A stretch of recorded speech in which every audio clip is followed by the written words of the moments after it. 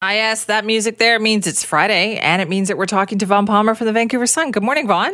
And good morning, Simi. Okay, let's talk about the politics that happened in the last 24 hours, and we'll, I guess, begin with this Surrey-Langley SkyTrain announcement. Yeah, it was a double header in terms of political announcements. So you had the members of the provincial government, including the transportation minister, Rob Fleming, doing a victory lap.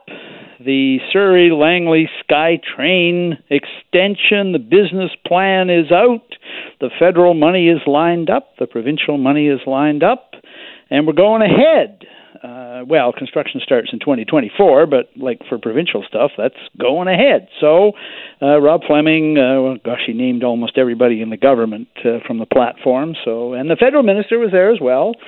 So this is a cause for celebration. People south of the river have been waiting a long time for SkyTrain extension, and this one is going all the way out to Langley now. Yes. Okay. It's interesting that the provincial politicians were lining up for this one, though, isn't it?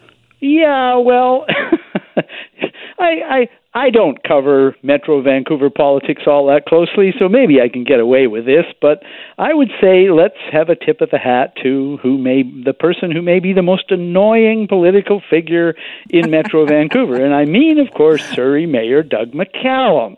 And we're all quite familiar with the controversies associated with his name. However, I have to say, looking at it from where I sit, covering provincial politics, the SkyTrain would not be going to Langley. Absolutely, it would not be going. Not for Doug McCallum. Yeah. And we have to go back to 2018 when McCallum was running for mayor of Surrey.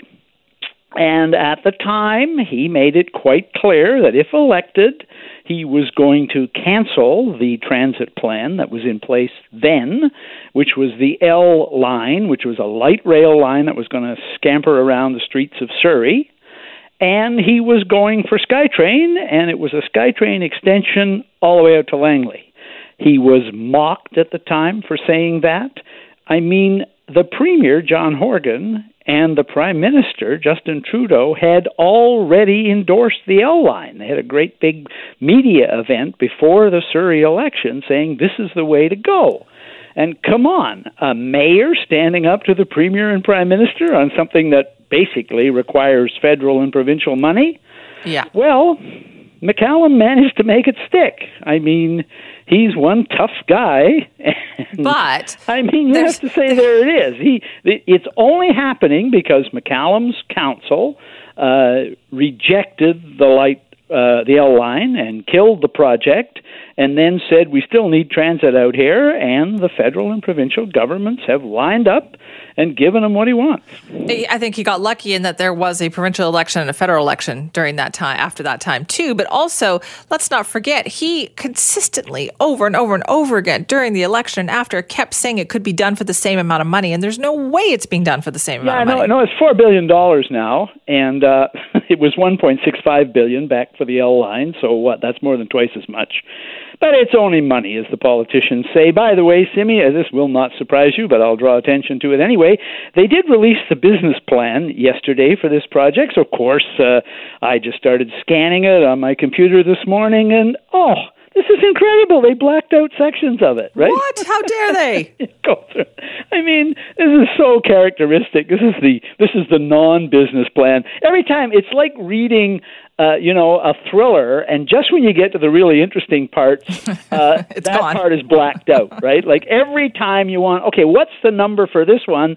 It's all blacked out to protect the public interest, although I'm still in the dark about how it protects the public interest to keep the public in the dark about all the really interesting stuff until after the project is built. Well, I guess it was handy having all those provincial politicians in one place yesterday, at least, because they could all be asked about their leadership aspirations. Yeah, and the questions were put, and the news in the leadership race still seems to be mostly people who aren't interested in leadership. So Bowen Ma, she said, well, I'm going to be posting my announcement a little later on social media.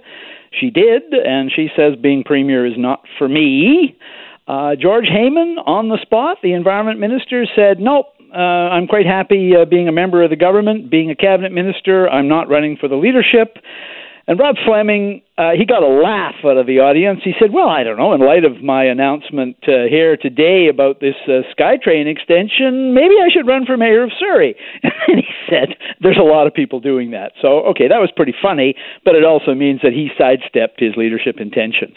I'm having a few second thoughts, Simi, about why nobody's announcing for this. Oh, really? And I think it's probably, the official reason is family and, they haven't announced the rules yet and not for me, timing is wrong. But, Eby's got this thing in the bag, is the view among New Democrats. So you're going to announce you're running for the leadership, which means there's going to be a leadership race, which means there are going to be debates. And you're going to go out there and attack and criticize and question the guy who's got it in the bag? Do you really want to do that? Good point. We think people run to raise their profile. You're not going to raise your profile with the next Premier of British Columbia if you're sitting there in debate sniping at him. And if you're expecting your own supporters to provide you with the entry fee, why are they going to do that? So I'm thinking that the other reason people are hesitating is I'm not really interested in running against the next Premier of British Columbia in a race that I can't win. Well, yeah, if you can't actually make it a spirited race, then what is the point? You're right. Yeah. You think even Selena Robinson, right? And she said, to her credit this week, that there's people are making serious pitches to her to run, and she thinks they should be taken seriously, and she's thinking it over. Well, she's finance minister. How is she going to raise her profile running against David Eby if she gets trounced, as she probably would be? Yeah, you may keep her as finance minister, but it isn't necessarily going to improve your profile in the party if he really does have it in the bag, and the New Democrats say that he does. It's not something that the media has made up here. They say, no, David is just waiting to announce till next week, or there a little while thereafter, and he's going to win, and he's got probably more than half of the government caucus already lined up to support him. Bowen Ma, by the way, yesterday endorsed David Eby. So I don't know. The party wants a race for this leadership, but I think some people out there that might be thinking it over are going, what's in it for me if it's a done deal already?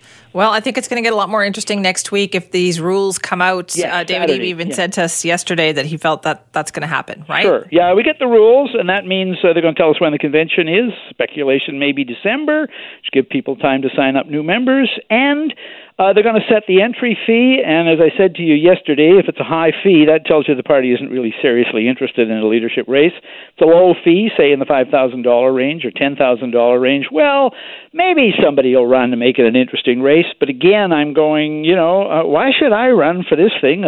Ministers are saying to themselves, when I'm not going to win, and instead of raising my profile, I may lower it. Exactly. Good point. Thank you for that, Vaughn. Bye-bye, Simi. Vaughn Palmer from the Vancouver